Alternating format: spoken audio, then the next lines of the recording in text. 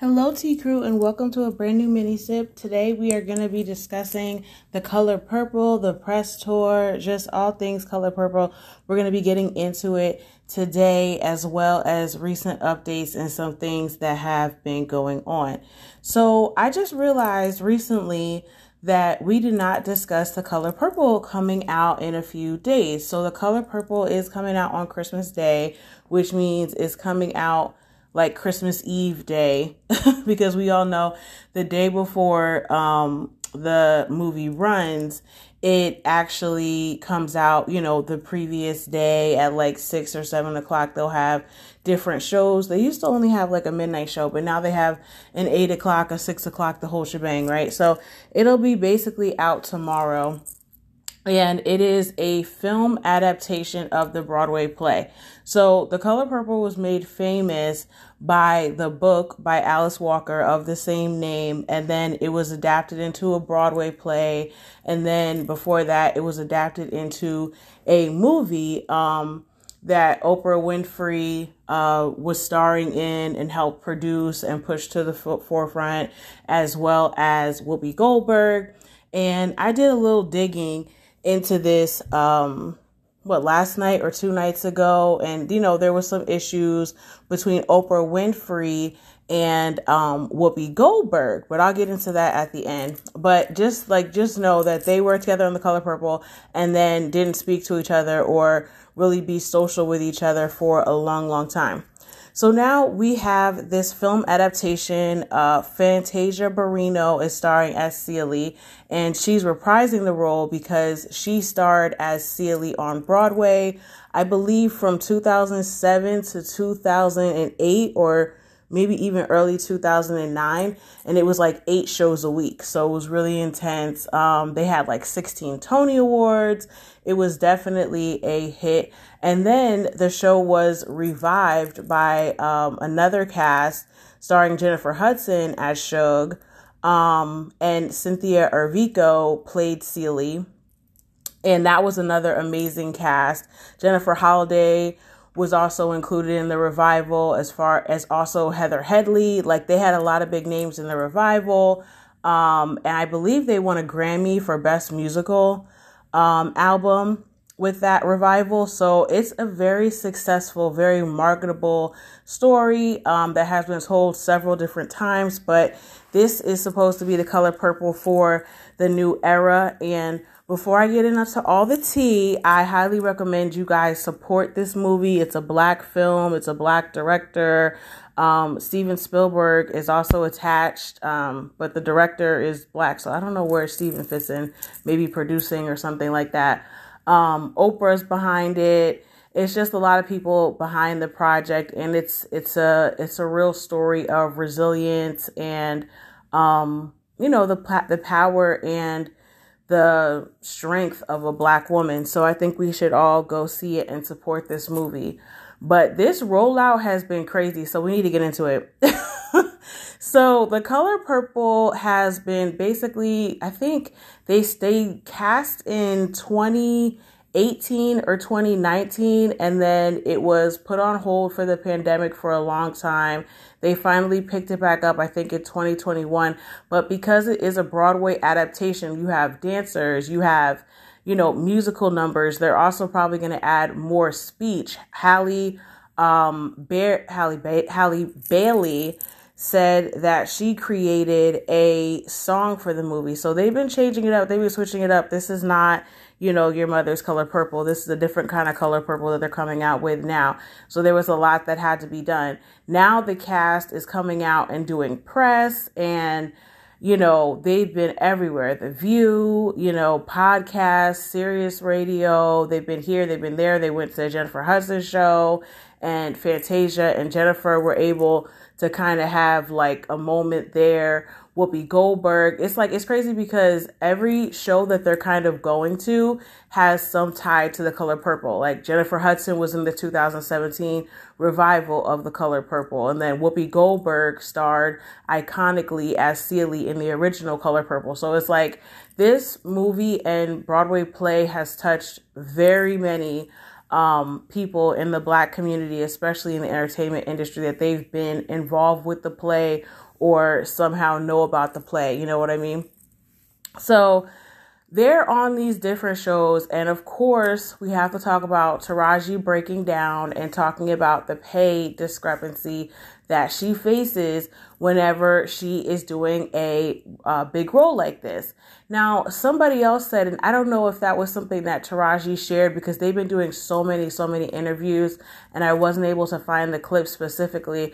But Taraji also shared that Fantasia and herself almost walked away from the project because they had been lowballed in their pay. Now, this came as a shock because Taraji has been working consistently in Hollywood for decades now, and Fantasia as well. You know, she's gone from Broadway to different concerts. She's always working, so it doesn't make sense that people that are so relevant and so in the public view are having to fight for their fee every single time. Now, Taraji also broke down some of where the money goes. You know, she talked about getting paid a certain amount for roles, but then having to pay, 30% to her management, 30% to her glam team, whatever. And by the time she breaks it all down to what she can actually keep, she has things that she has to pay too. Her mortgage, help, her kids out and stuff like that. So it's just like I have my own bills in addition to everything else that they're doing. So that was something that she spoke about, but it was just like wild to me, the reaction, because, Warner Brothers is a big bank producer. They're a huge film house. They make tons of movies. They make tons of content. They make tons of series and things like that. So for them to be lowballing, especially a project like this, like I mentioned at the top, The Color Purple is a very profitable play and story. A lot of people enjoy going to see it. It's a lot of people's favorite movie and story. So they know it's going to make money. Why are you lowballing these actresses that are in the lead roles? It just does not make sense to me, especially with Oprah executive producing. Now, we talked about Oprah a little bit this year. We haven't really got on her like that. The whole thing with, the Hawaii and the property, we got into all that. But now, after the comments were made and they went viral from Taraji breaking down over the pay difference, Taraji then took to social media to share that Oprah told her that if anything, that she ever needed anything, she could always go to Oprah and that Oprah would be there for her and she could be a source of, help on this project because she is producing and executive producing at that. So she has say, right? So Taraji then goes to Oprah and then allegedly or apparently what they want us to assume, and that everything was taken care of once she had that meeting with Oprah and the other executives. But my thing is this, right? She said in 2018, her pay was bumped from whatever it was to whatever it is now, right? As a leading lady, as someone, who really commands this type of pay, because just like with any job, right? You have a job where you're getting paid a certain amount of money. Once you start getting paid that certain amount of money, unless you decide to go back down, you can always say, no, this is my rate. Like, this is what I make. This is what I made at my previous job. This is what I expect to make at this job because I need to increase as the cost of living increases, as my experience increases, all the things, right? Just like in a regular job, actors and actresses go through the same thing. So for her to have her pay be increased in 2018 and having to been fighting ever since then in every single role to maintain that, if not exceed it, is just wild that she even had to have the meeting with Oprah. It's like Taraji's work speaks for itself. She is a solidified leading lady and actress. So it just doesn't make sense that she would have to come into this huge project with this huge budget, dancers, tons of celebrities, all types of Ciara, Halle Berry, like just little, I always call her Bailey, all types of little cameos and stuff by A-list, celebrities. And you're telling me you can't pay these people? It doesn't make any sense. Why do we have one of our most accomplished actresses nominated for everything under the globe, and one half of them, if not more, crying on a couch talking about she's tired and she just can't do it anymore because she's fighting for her fee? And at the end of the day, when it comes to that kind of thing, it's like you're fighting for your fee, but you're also fighting for your worth. And it's so tied and ingrained to that.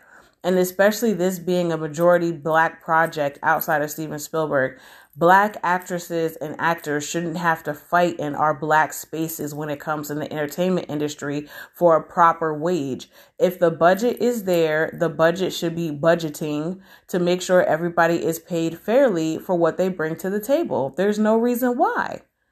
And that's exactly why I wanted to cover this as a mini sip, because we do it to ourselves in some cases. I hate to see it, but it happens. This is a completely, for the most part, I would say 80% Black project with Black dollars invested in this. Black director, Black choreographers, all Black cast.